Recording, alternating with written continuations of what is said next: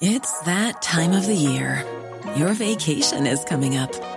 You can already hear the beach waves, feel the warm breeze, relax, and think about work.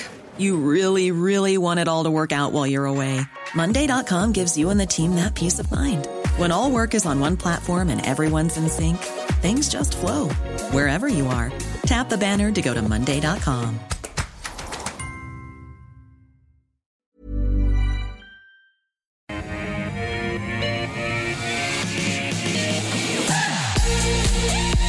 Hello everybody, welcome back to AusBiz Live from our Barangaroo studios. Great to have your company for the next hour for the call. 10 stocks picked by you. I put them to our expert panel for adjudication. They do it all in 1 hour on this Wednesday, the 7th of December. And we have the call royalty flying in from the west today. Carl Capolingua from Think Markets. Good to have you in the studio in person, mate. How are you? Great to be here, Kosh. Here, the finger is just resting on the button, waiting for our 7600 call. Thanks for doing that voiceover, mate. Really enjoyed that. Michael Wayne from Medallion Financial. How are you, mate? I'm good. For those who will play it during the show, we play it during every show. Carl made the big prediction that if the ASX 200 got to 7,600, he'd sell everything.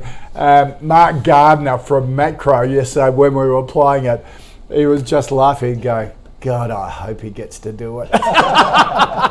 He said, when you make a big call like that, now, yes. Carl, have you got a microphone on? Oh, sorry, no, maybe not. Oh, okay, here we are. Let me, I think it has come off. If you, there we go. Come in, Jack, we can take a shot of you. Jack, who produces the show.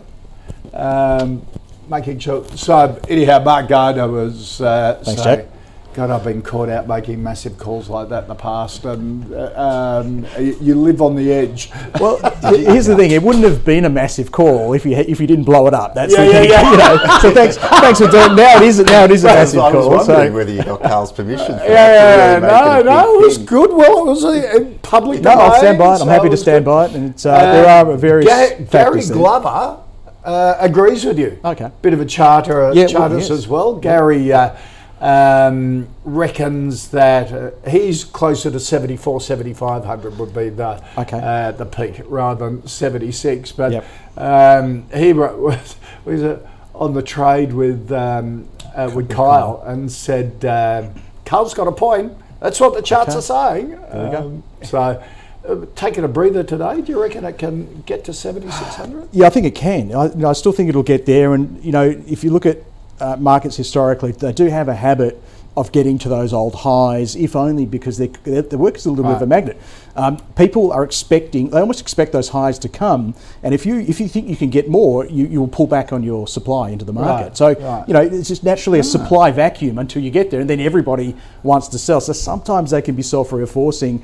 But look, I'm still sticking with that 7,600. The top is 7,633 in that range. But then I also mentioned the seasonal factors, which I did also with Kyle publish for AusBiz viewers, and you should really go and check that segment out. Because I went back 40 years, and it's hard to get this data for the Aussie market. Plenty of it out there for the S&P 500, but I actually had to do it myself. And yet, look, seasonally, December is the second best month of the year. And if you look at more recent seasonal patterns, January is typically a down month. February's not great, and then March is a significantly down month as well. So we are coming into a period after that big December rally. First quarter is underperformance. Underperformance. Now, order of magnitude, 0.5% down, but there have been instances within that sample where we've seen up to 7-8% knocked off over that period. So I'm not saying we're going to get that this time around, but I just look, and when I say sell cost, I'm not all in, all out. I think taking some off the table there, and I like to divide things by a third. So for me, and again, everybody has to get their own advice. It's very important to say that. But I will be suggesting to the clients that follow me in my Tuesday sessions that we're knocking a third of our portfolio out at that stage. Now. No. When we get there, if we can do it by the end of December. Right. Yeah. Okay. All right. Let's take a look at some of the stocks that we're going to cover this half hour. Really interesting mix. Audinate, Alchem, Whitehaven, XRF Scientific and Qantas. Stock of the day, I thought we'd take a look at Santos. Good news for shareholders, set to receive higher returns. The return will include a minimum annual return of at least 40% of free cash flow. The company says its Barossa and Pikka Phase 1 projects start production. It intends to consider increasing shareholder returns to at least 50% of free cash flow. So, Carl, what do you think of Santos at the moment? Santos, it's one of those perennial underperformers in the energy space, and it does come up very often, as I said in my Tuesday webinars. And I think last time we covered it, they were kind of all looking good. You know, Karoon, Beach, Woodside, they're the ones we follow more closely. And it was a sort of a throwaway comment. It's, look, if you have to buy, it's the worst of the bunch, but if you have to buy it, they're all kind of in a good space. So, I'm going to stick with that. I think it might be Michael's favourite one from memory. So, but it's just such a long-term underperformer, and they have had operational issues in the past, and they're a little bit of a serial disappointer. So the chart doesn't look fantastic, and I did look at the announcements today, and they look at the 350 million increase to the buyback. That's the main item. The rest of it is a bit of a much for muchness, in my opinion. So they talked about how much of their free cash flow they're going to pay out, and honestly, I didn't know what the number was before, but now it's 40%, and it's a bit of a I don't know. Maybe it's a headline grab for the day to get them, get them in the media, because when you're paying out 40% of free cash flow, it depends on what free cash flow is. Yeah. So if commodity prices turn down, energy prices turn down, well, what does it mean to be paying out a percentage of less? Yeah. Look, long story short, it's not my preferred pick in the sector, and I'm happy to go with Michael's views on the fundamentals. The technicals, I think it's the least inspiring of that bunch. I think Karoon is probably still my pick on the chart. I think Woodside is definitely stick with that one. That's still very, very strong. And one we're going to talk about, Beach Petroleum, is also one that I'd probably be more interested in than Santos. So I'm happy to go a hold. It's not terrible. It's just not my preferred pick in the sector. Okay, you're still sticking with it, Michael? Yeah, we like Santos. We've liked Woodside as well, but we just think that there's becoming a bit more value potentially in Santos. Everyone's talking about their free cash flow profile and how it's going to supersede all the other listed players on the ASX by 2026. It's still a long way out, but Carl's absolutely right. They've been a perennial disappointment over a long period of time, but the new CEO and the new management team did a wonderful job in rescuing the company in many ways by getting down a lot of their debt, increased their capex significantly to increase their production out into the future. So they're talking about reaching $7.5 billion US free cash flow by 2026. That's dependent on $100 a barrel oil, but they're going to be free cash flow positive even with oil about $40 a barrel. Right. So they're in a very decent position. Everyone's also talking about the relationship between this period to the 70s, and the 70s was a period when energy was one of the few sectors that did very, very well. So we do believe you want to have some energy exposure. OPEC's struggling to meet their production targets. Western companies. But the oil price down to 70, but in the 70s. That's right. And look, but we think there is that structural momentum to the oil demand long term. You've had Western companies reduce their exploration by 25% since 2019. So we like the broader thematic, and we like the energy space overall, Woodside, and to a greater extent Santos. But look, we think it's a place that you definitely want to have. Would you buy at these levels? Yeah, I'm happy to buy Santos here. Right. We've held it in the model portfolio probably for 4 or 5 years around that $5 mark. Hasn't been a great performer, it's been okay. But we think if that oil price does kick up a lot, Santos is probably in the best position to capitalise on that. It's also worth considering where these oil companies actually sell their oil or their energy or LNG. Only 20% of what Woodside produces gets sold into the domestic market. Santos is about 40%, and Beach is about 60%. And so it's actually been best if you've been Woodside in recent times, because you've been selling into the international market where prices have been going through the roof because what if they put caps on here? Yeah, then that's not ideal, mostly for people like Beach, and we'll go into this a bit later on. And to some extent, it's not great for Santos either, but they're less reliant on that domestic market. Right. Okay. But, so yeah, we are conscious. So you rate Kevin Gallagher? Yeah, I think he's done a great job. Okay. They also just to update today, they also announced they're adding $350 million US to their buyback program, and that should hopefully provide some support. Yeah. All right. Unbiased, good bunch of people, big Port Adelaide supporters. Nick wants a view, Michael, on Audinate, the big platform stock, tech stock, held up pretty well. It's got its Dante protocol, which I know a lot of the experts on the call sort of say this is one of the few tech stocks with a moat around it, dominates that video to audio technology. Yeah, it's built up a bit of a cult following, this one, and I've sort of liked it on this program for probably 2 years now. Hasn't done much in 2 years. It's gone down and come back up a bit. But it's most tech stocks have gone down and stayed down. That's that's one positive. But there's a lot to like about this company. Basically, as you say, it's a protocol embedded in a lot of different electronics. I think about 80% of all new electronic products coming to market incorporate this protocol. They have dominated the audio digital space. They're looking to sort of broaden out now into the visual and video digital space as well, so that's going to add a whole new market to them and potentially boost up their earnings quite significantly as well.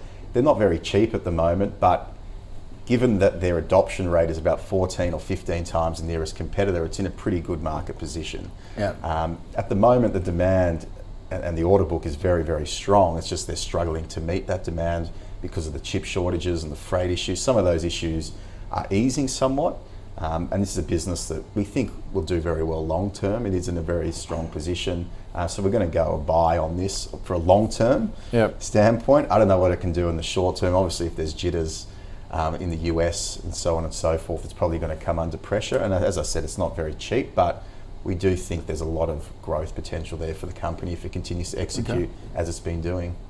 Carl, what do you think of Audinate?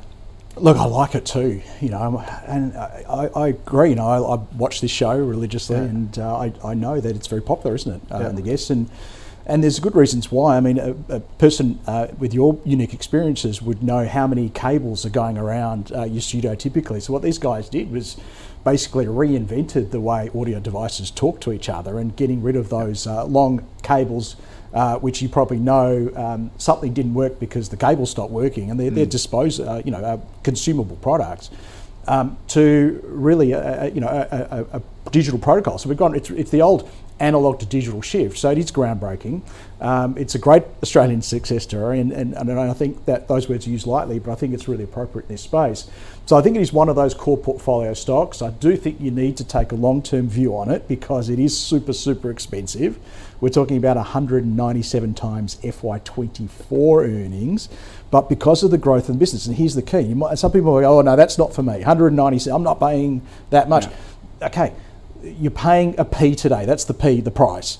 And yes, the E is small to start off with, but because of the growth in the business, that E is going to go bigger and bigger. Now, you pay that one fixed price at the start, so that P is going to come down. So if you look at FY25 earnings, we're talking about 76 times. You're looking at FY26, it's going to come down at roughly half that again. Right? But the problem is the execution risk.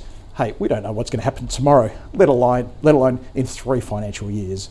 And that's where it probably drops off a few people's shopping basket. They just don't want that risk. But I think if you can look past that, I think I do like it. I think it's actually really cheap here. The broker consensus is at 984. We've even got a higher target than that. So here I am gushing about this stock I really love, but the chart doesn't look good, Koshi. And this is the thing. This is how I invest. So. The first hurdle is getting to the point where I love the stock. The next is just being really patient. And what's your price target? It's over $10. Right, the brokers are at 9 something, 9.20 something. We're above 10, and again, because we love growth stocks, right? So until that chart turns up, and you can see there's a bit of resistance there. I'm going to call that about 810. Just looking at that chart, I need to find it on my chart. But look, I'll give you a number here. So if it can close above that high there is, look, 880. It's going to start to look really good, I think. And until then, I think you can just sit and wait and watch and know that, yes, unanimously almost here among the call panelists, you've got a great stock.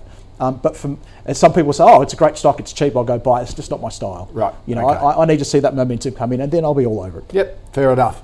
All right, our next stock, Carol wants a view on Allkem, one of our lithium producers. What do you? First of all, still like lithium?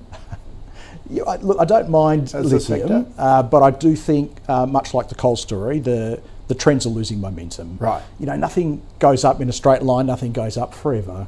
And, you know, often when you have those explosive moves, you know, prices can get ahead of maybe sometimes those economic rallies, and it just takes a little shift in the other direction, like we saw with those tech stocks, to then bring those prices down. So I don't want to get too bearish because let's face it, prices haven't really budged all that much. They have order of magnitude come off, 2 to 3% over the last couple of weeks. Okay, but that's how pretty good. That's how reversals start, I guess. But no, look. The question is, we're cautious on lithium.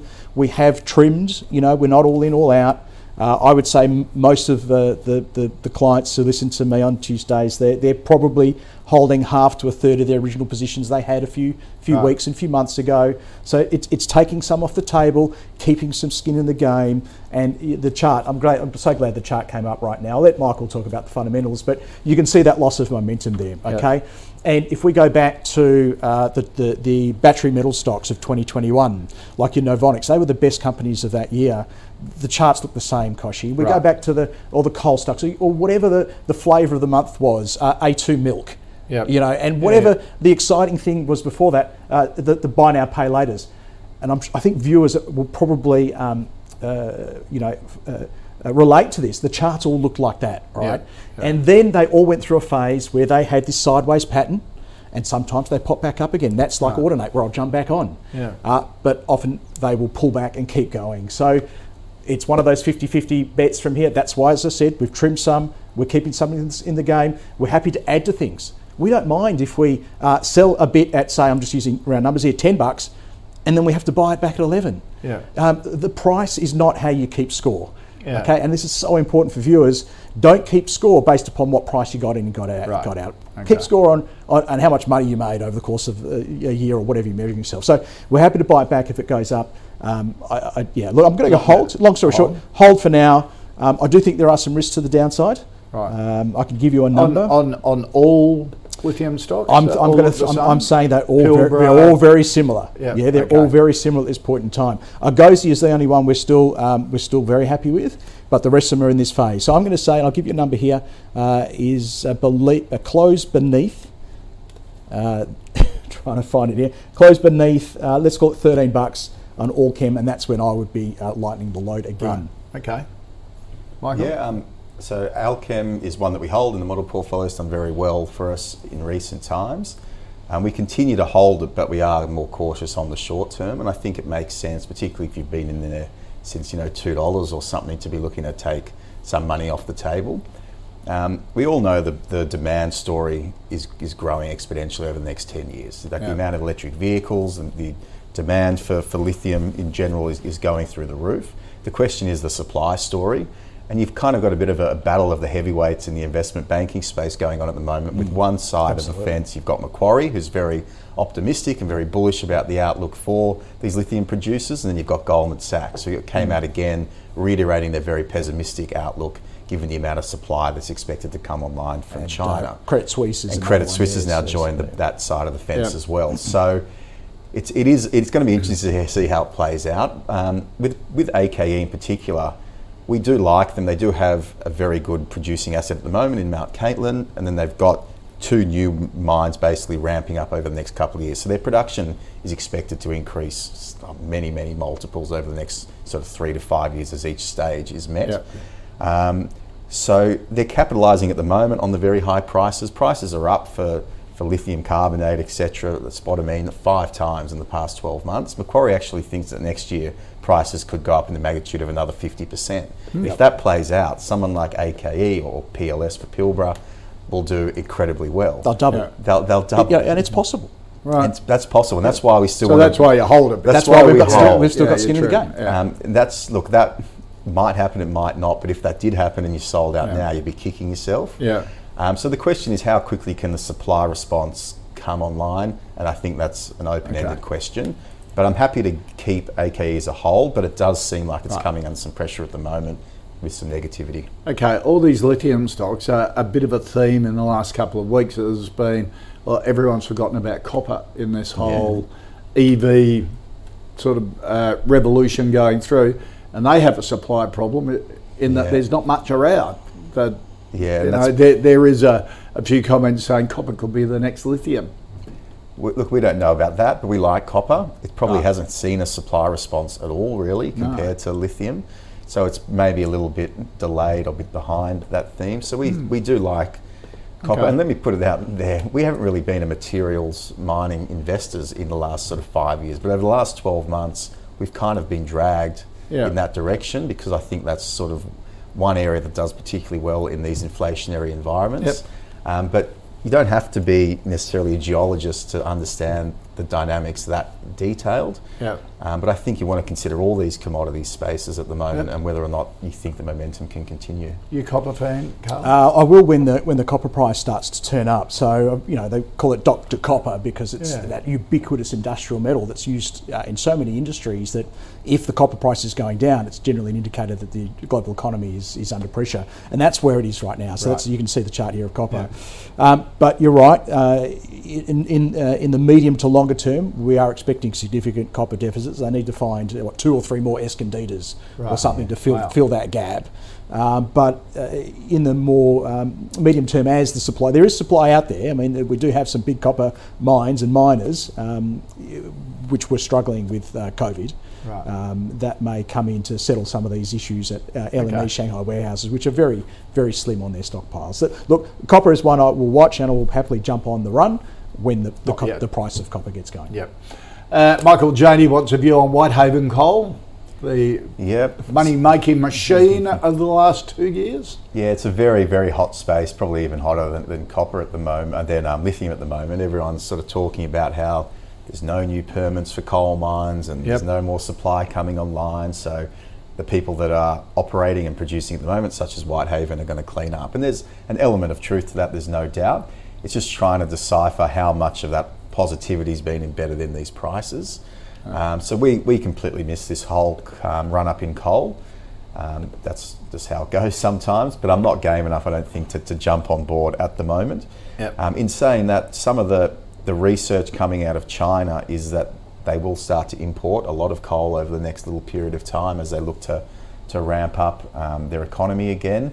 They've depleted a lot of their inventories, and some of the supply coming out of China, or the production coming out of China itself, has been missing expectations and has been slowing quite considerably over the last few years. So that is one dynamic that could provide a bit of a shot in the arm to coal.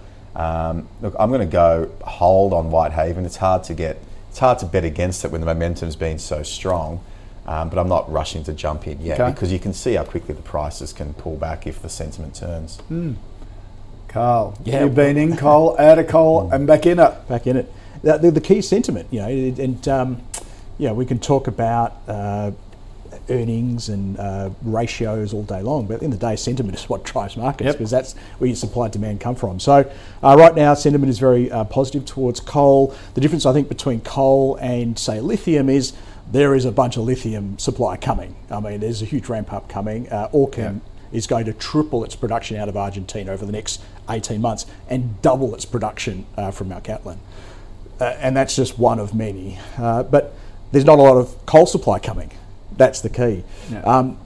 Having said that, we know that the demand for lithium is bottom left, top right. The demand for coal, there's a question mark over that because we're trying to phase it out, and there's a good reason for that. But there is going to be a gap in the meantime where something like Whitehaven can do very well, where prices are going to be elevated for a period of time.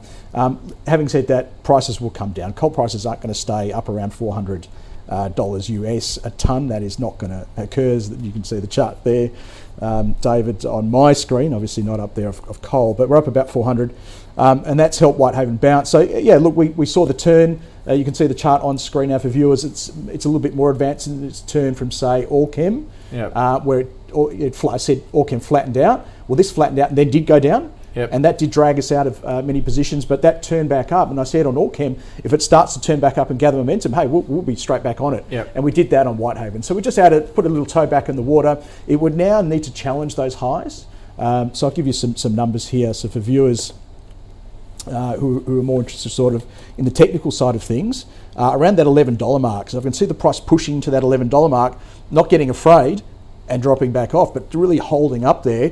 It's telling you that the demand is not afraid of that level. Yeah. Okay, and we're probably going to get through because I think a lot of those weak hands who wanted to supply and take some profits have probably done that, and then you can push through. And again, if those coal prices can hover, it's all about them staying up here longer for stronger, the stronger for longer, then this could go significantly higher. So look, it's a hold on the small position we do have, looking to add if it can push back through 11. The thesis for exiting would be a close below $8, I think. Then we're saying that trend has changed. Okay. And just quickly on Whitehaven, they are undertaking another share buyback as well, and they've already bought back, I think, 10% of shares in the last 12 months, and that might even jump up to 20% of shares being purchased over the last sort of period of time once this next buyback's complete. So there is that natural demand in the market.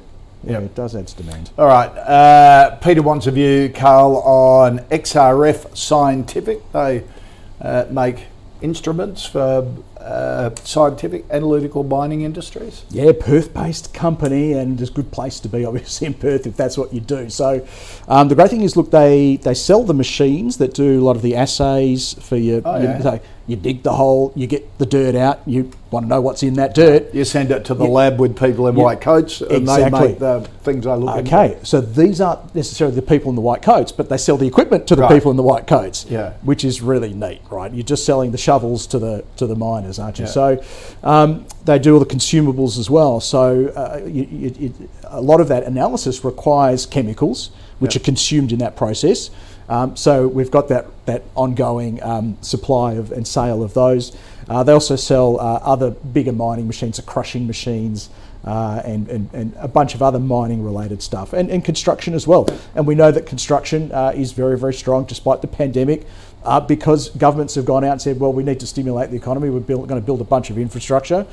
We know commodity prices have been high, and miners are saying, well, we're going to pull a bunch of stuff out of the ground. So it is their bull market, and they have done really, really well, and you can see that reflected in the chart, because the chart is just, what we're seeing here is a chart of the price, but price is a reflection of earnings per share, okay? And everything's heading in the right direction for them.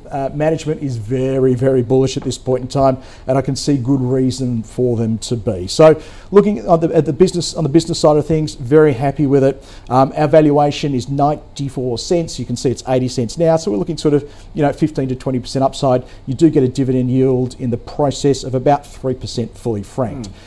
So I like the business, I like the valuation, I like the yield, and the chart looks good. 3 out of 3 I have to go buy. Okay, bye. Michael? This is one that Andrew Page got me onto probably 3 years ago, the infancy of Ausbiz. It's been in the model portfolio. A lot of clients have held it and done incredibly well. It's a small business, but it's not speculative, if that makes sense. It's an established business, great revenue growth, great earnings growth, dividend payer. It's now sort of 3% dividend. It used to be closer to 4.5%. That dividend's growing quite nicely. And they've getting the benefits now of all the research and development that took place probably 4 or 5 years ago. They've sold a lot of machines, and now the benefits of the consumables aspect of the business is really picking up. So obviously they sell machines, but you need all different types of acids and whatnot to do the tests properly. And they're seeing that part of the business, the margins are really expanding, the revenue growth of that part of the business is growing very quickly. The machine new unit sales is still ticking along quite nicely, but it's not really the core driver of growth at the moment, and that's probably a thing that we quite like. Is that the consumables, once it's been used once, it's got to be purchased again. So we're going to go buy on this, happy holders of it, and all the momentum in the updates have been very strong in recent times, so we see no reason why they can't continue. Did you see the only downside for them is the price of lithium? Because lithium chemicals are used in this. So the lithium price rocketing has worked against them. Wow! So if lithium prices come down, and they've done so well anyway, but if lithium prices come down, it'll benefit XRF. How about that? Okay. All right. Next stock, King wants a view on Qantas. I'll go to Carl for this because he's flown from Perth with his entire family. So how's the airfare? Yeah, I'm a little bit lighter in the back pocket at the moment, because you let me tell you. It's extraordinary, isn't it? It is extraordinary. ACCC has cleared all the airlines of any price gouging. They just say, it's demand. It is driven. Look, it is demand driven, and people are paying pretty much everything. I did mine, the family ones on points, and Thick Market's obviously paying for my tickets, so that's fine. But yeah, look, they're in a sweet spot at the moment. We talked about this, I think, a couple of weeks ago when they upgraded their earnings by just a lazy 150 million in a few weeks. We didn't realise we were going to make. Now we're going to make it, and I know why they're making it, by the way. But anyway, you need it. Every country needs a strong airline, a strong national carrier, and I think that's why the government's not saying anything about it, because we need Qantas, whether we admit it or not. I think I said a couple of weeks ago, I think this is probably as good as it's going to get for Qantas, because I do think if 2023, the theme, the narrative of 2023 is a weaker economy and people pulling back on their discretionary spend, it will hit them here. I think it'll be a bit of a delayed impact for Qantas, because let's face it, there's not a lot of competition for Qantas, isn't it? So they could probably gouge us anyway. We should stop using that word, because somebody's probably going to call us up, gosh, and tell us to stop using that word. But I think I said if it gets above 7, for me it's fully valued there, and it's for most of the brokers, their targets are in that sort of 7 to 750 range. I think we were 662 on our valuation, so I think it confirms that. And much like I said, ASX 200, 7600, sometimes things get up to a natural target, and it's where we would lighten the load, and that is what we think on this. So look, it's a hold for now. If it pops up a little bit more, that's where I think you're selling some, but you're definitely keeping some skin in the game. Okay. I booked a flight actually on Friday down to Melbourne to see some clients, and probably because I'm flying on a Friday, it ended up being, I think, $1,200. No. Which is what you could fly to Europe. And that's an economy. That's an economy basic. Don't even picking this. It's not even Qantas actually. It's one of the other airlines. Cost that to get to Adelaide. Now, pre-pandemic, it's not even football, Qantas. So would do $400. Yeah, that's $1,200. It's crazy. And look, they're making the most of it while the times are good. And again, it's a matter of, and they've got to make up a lot. They do. They got smashed during the pandemic.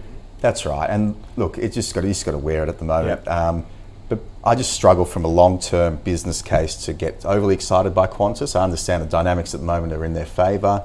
The domestic market has recovered extremely well from COVID. A lot of the international airlines haven't really come back with a lot of capacity to Australia just yet. The oil price is under control, those sorts of things. So great environment for them now. But on a long-term basis, you do have to keep in mind the volatile nature of this business. They do have an ageing airline fleet, which will at some point need to be updated.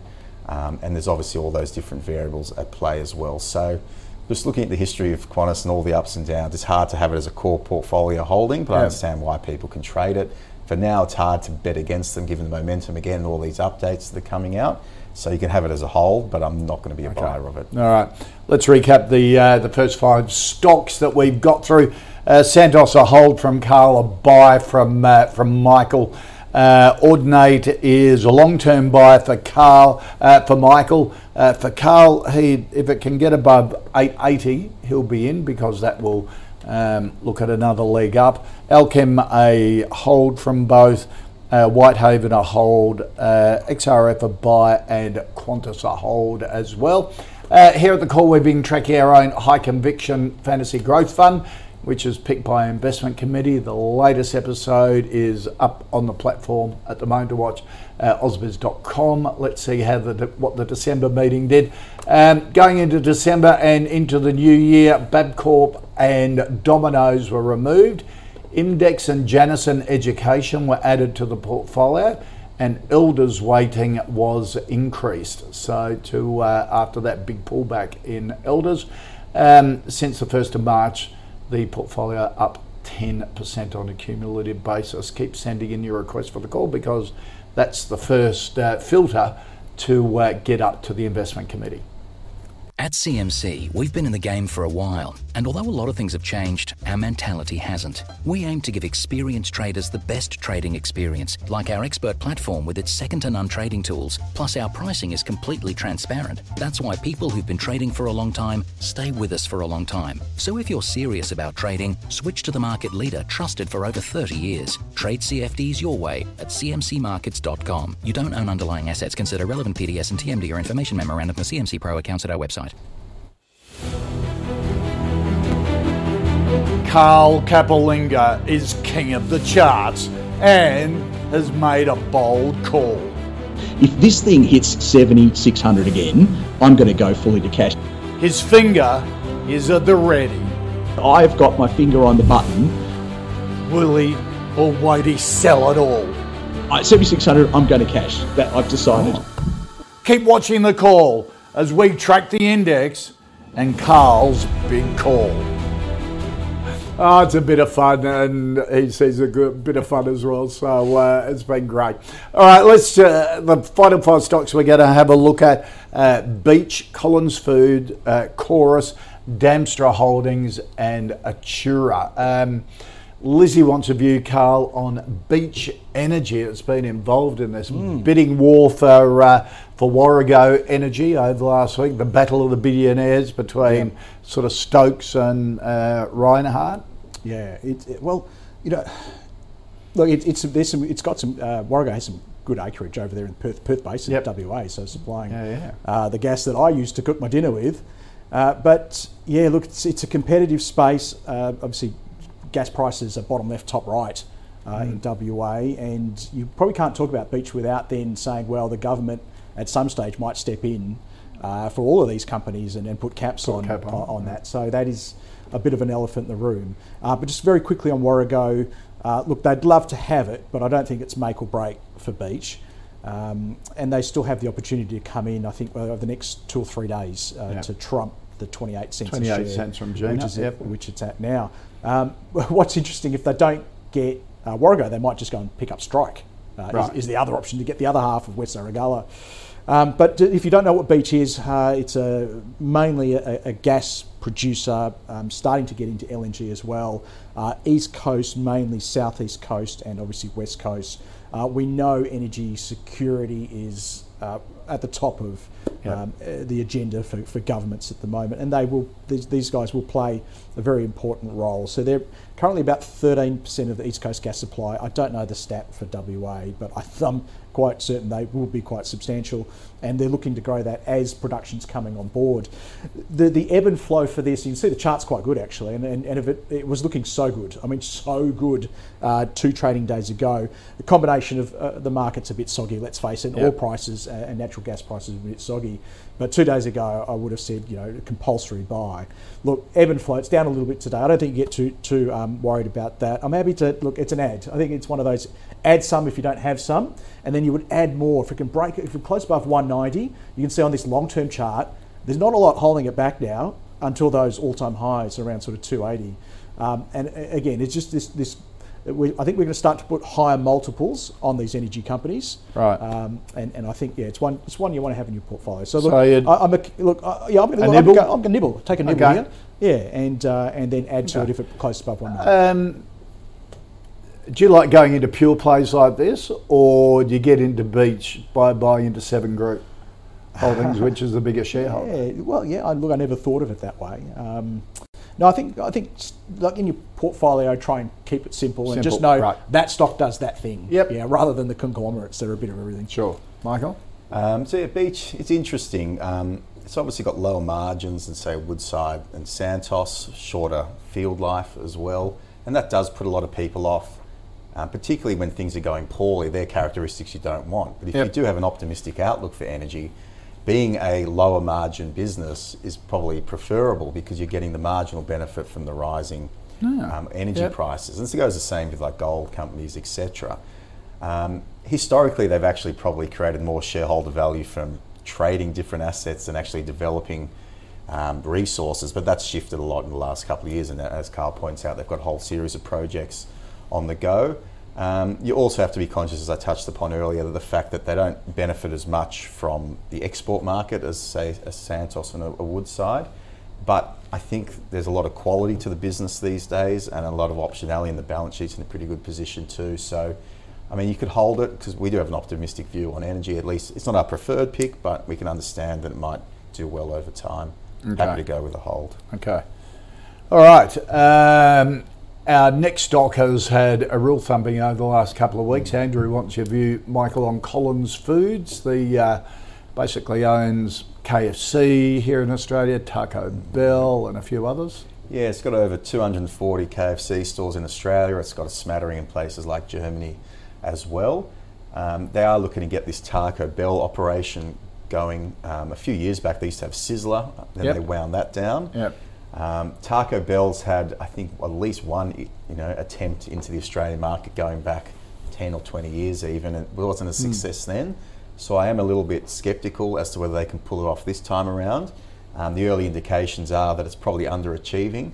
The problem that they're facing as well with the KFC business, and many people would be aware of this, things like the price of lettuce was going through the roof, so they basically changed that over to cabbage. So they're fighting all these cost pressures. Yeah, so the this is an inflation indication, pressures, yeah. and all these inflationary pressures. And it's, they've got a decision to make. Do they increase the prices to sort of capture that increase of the input costs, or do they just wear it themselves? And it's probably a bit of a balance at the moment, because the best thing about fast food, other than tasting good, is that it's cheap.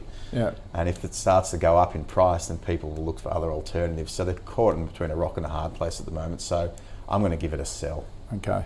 And, it's very similar to sort of Elders update, Domino's update, wasn't it? There's a group of them that have been sort of fallen out of favour. Yeah, all tagged. Carl, what do you think? All tagged by the same Yes, issue. issue, isn't it? Rising costs, and as Michael says, yeah, look, I mean, these are the cheaper end of the fast food spectrum, aren't they? And the more value conscious, so they're probably going to suffer.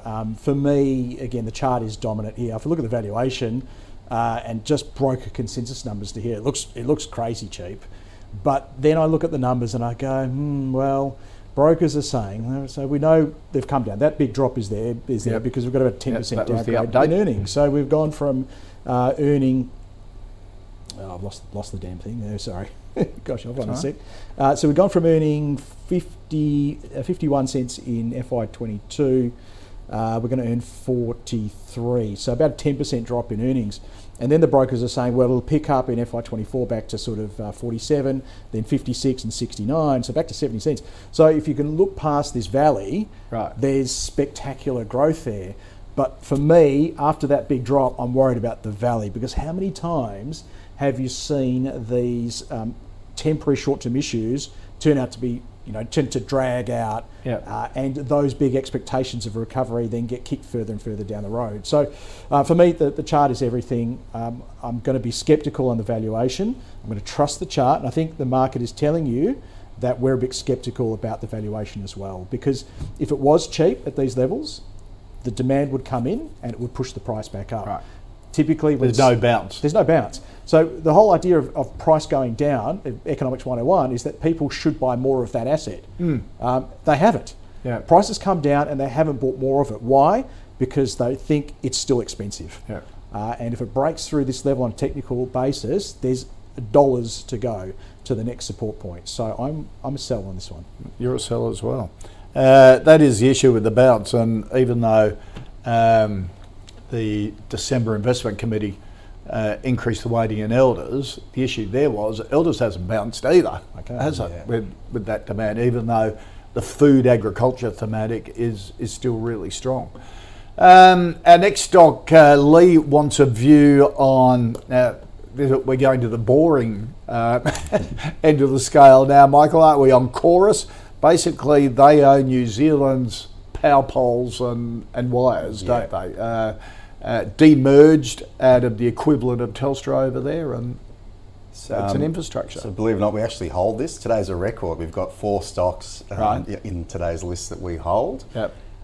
We've held this for a while as well, probably 4 or 5 years. It's a bit more of a conservative type stock, but we do like the characteristics that were at play. Basically, they own the old copper network in New Zealand. Then they were sort of winding up that copper network, and the new broadband network was sort of rolled out. They own 80% of that, so they have a pretty strong monopoly position. Yep. And effectively, they were just rotating clients off the old network onto the new network. And with the increased demand for bandwidth through things like Netflix and pay TV and gaming, it's a pretty decent place to be. But the whole thing was, could they pull off the transition by rolling out the new network, spending all this money on CapEx, and then get the buy-in from customers? And so far they've delivered that. And what's happening now is a lot of the CapEx spend is starting to decline. Most of it's been rolled out and built. They're generating very good free cash flow numbers. and their dividends have increased each of the last 7 years, but have jumped up a lot recently. Right. So as long as they look, the one risk that this company does have is that they do require New Zealand government approval on pricing, so it can, in a sense, cap their revenue growth and what they can make. But it's a very strong, dominant position. There's increasing demand for that product, and we just feel as though it's a low multiple. It's actually quite expensive multiple. That's because earnings have been depressed because of the capex. But it's a pretty conservative type of company, which in this environment tends to do quite well. And we quite like the attractiveness of the growing dividend stream as well. So for us, we're happy to give it a hold. I wouldn't give it a buy at the moment because I'd have to get a bit more clarity on the prospect for price increases and what that amount would be before we get too overly excited. So the New Zealand government, obviously it's a big strategic asset because you see infrastructure companies being bought up by super funds, and so no one could buy this. There's no M&A premium in this I don't future. know if you can. The NZ government owns all the debt. Right. So and they've got a maximum allowable revenue, so it's capped every year what they can earn, and then how much their price increases are designated by CPI. Right. Which is good for them now because CPI they're going to get a big bump. So look, I'll do long story short on this one. I don't know if you can see down here, Koshi, boring buy. Based upon the chart. It is definitely a boring stock. It's not for everyone. But they've deleveraged a lot as well. You need a couple of those. You needed a boring stock. A core foundation of a portfolio that you don't need to worry about, just keeps delivering. Yeah, and I will say the 4 stocks that we do hold that are in today's list, they've done pretty well. There are some duds in there too. But their chorus has been particularly good in recent times. This is a steady, stable sort of player. I'm happy with it. All right.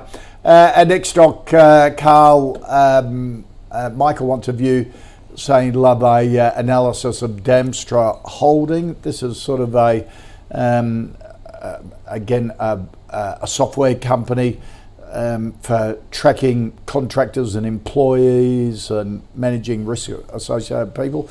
If you like, more an HR platform as well. Yeah, it is, but they do like access management as well. So your tags, getting in and out of places. I mean, anything really you can imagine. You save a lot of mining companies, construction companies use them. Yep.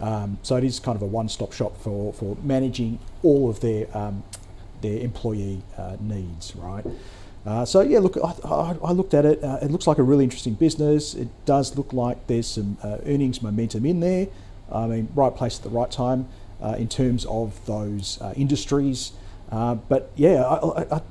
I'm pretty happy on the business and the valuation side of things. I said I'd get to the chart, and that's unfortunately where it kind of ends for me. Right. So let me give you some levels where I might be interested. You see, look, it looks a bit illiquid as well. It is. It's not a large cap stock. So I'll give you the market cap on it. So we're looking at. I should have brought my mouse. Yeah. Market cap here of 37 million. Right. There you go. It is a minnow, isn't it? There's a long-term chart. That's what I was waiting for. So viewers who know me know I'm never going to call that a buy. No. But hey, look, if it was to pick up and get maybe above 16, 17 cents with a bit of volume, I might start to look at it again. But until then, hold it if you've got it, but it's not a buy. Okay. Michael? Yeah, look, when I was looking at it, it seemed quite interesting and quite decent looking at the numbers themselves. EBITDA has turned positive. EBITDA margins has been growing. Revenue's been growing quite nicely. They've had a cost optimization strategy in place, which has helped get costs down. Yet, for whatever reason, the chart is doing terribly. And it might say something about the company's past performance. Maybe they've kept pushing back earnings break even or cash flow break even, these sorts of things. And often that just sets sentiment off. So you've got to do a lot more work to fully understand the company. But they basically do things like, I was doing a bit of research on their site. So during COVID, they would set up within certain schools and give them a risk management framework and how to tell if students have high temperatures. So it'd have the thermometers and some facial recognition and that sort of thing. But they also deal with large construction sites and coming up with an optimization strategy to safely deal with the number of trucks that are coming in and out and different processes around that. So it's quite an interesting business from that sense. They seem to be doing quite a broad number of things across a broad number of industries. That can be a good thing, can be a bad thing as well. But I don't know enough about it, although to say that the balance sheet doesn't look that bad. So you have to do a lot more research to try and get to the nitty-gritty as to why the market is reluctant to get on board this one. I just think it's very small, and like you say, it's sort of hovering around that cash flow break even. Yeah. And often until companies can get that and put in 2-3 quarters where they are cash flow positive, the small cap funds aren't looking at them yet. So I think, look, keep an eye on it, and if it starts to push back up and the volume comes in, it's telling you those funds are looking at it now. Yeah. Until then, you don't need to worry. And micro stocks, though, really do get beaten in a high inflation, high interest rate environment, don't they? People just want to go for safety. Yeah. All right, final stock. Yaz wants a view, Michael, on another technology services business, Atturra. Yeah, I'd never heard of this one at all. And when I was going through their website, it was one of these businesses that it's very hard to get a grasp of exactly what it is they do. But it's everything from, data management, cloud services, all these kind of buzzwords, like just basically consulting with businesses as to how to best run their servers and store their data and get the most out of it. So again, I don't really understand the company, and it's going to take a lot of in-depth research to try and understand what it is they actually do. But they do have large customers, they're through in the government, for instance, and a number of other large-scale sort of miners and whatnot. But again, it's one of those ones I have to at least spend a good half a day on before I fully understand it. Yeah. So I'm not willing to give anything really. Yeah. Carl? Look, I think it's better than the last one. I mean, we're talking about a $180 million company, cash flow positive, no doubt about that, making money. So that's all good. Management's very bullish, upgrading their guidance range, margins, growing quite well, sort of 18-19%. Per annum growth. On average, your average stock on the ASX is growing about 5 or 6%, right? So these are the stocks we like, ones that are growing rapidly, and then it's all just about getting it at the right price. And these guys don't look crazy expensive either. They've got some really boring customers like governments, educations, defence, and there's lots of barriers to entry on these types of contracts because you have to jump through so many hoops to get there in the first place. Right? Look, I mean, tick, tick, tick, tick, tick, tick, and the chart's not terrible, not terrible, not fantastic. So that's where I'm at. Look, I'm happy to hold it, no doubt about that aspect of it. It's very illiquid on the chart, so whilst it is a high market cap, it doesn't trade a whole lot. I'm going to go hold. It's pretty much bottom left. I'm not sure if we flashed it yet, but it's pretty much bottom left, top right. So 100% hold. No, I'm just going to stick with a hold. Yeah, look, if it pushes back up towards, say if it can close back above 95 cents, that's just showing me this little pullback has ended, and it's going back in that bottom left, top right. So hold for now and buy if it closes above 95. All right, let's recap the final 5 stocks. Beecher hold from Michael. Carl reckons start nibbling away at it and building a position to see how it goes. Collins Foods a sell from both. Chorus a buy from Carl, a hold from Michael. Damstra a hold from both, and Atturra a hold from Carl, and Michael needs to do a lot more work on it. It's quite a small company, a small tech stock. Carl Capolinga from Think Markets, good to have you on board in the flesh today. Safe travels. Really enjoyed it. Behave yourself at the Think Markets Christmas party on Friday night. I will not. Where are they having it? I can't remember what it's called, but if you're banging around Melbourne in the wee hours of the morning in the city, watch out for him. Probably see me there. Keep him on the straight and narrow. Michael Wade from Medallion, good to see you, mate. Thanks for having me. When's your Christmas party? Well, we're probably going to keep it low key this year. It's been a tough year on the markets. So maybe Korean barbecue or something like that. Korean barbecue, I love it. All right, if you'd like us to, like me, to put any of your stocks to our expert panel, email them the call at ausbiz.com.au or tweet us using the @AusbizTV handle. Small Caps is coming up next, and don't forget the latest December investment committee for our fantasy portfolio is on the platform right now, so go and have a look at that. It's fascinating. See you tomorrow, same time.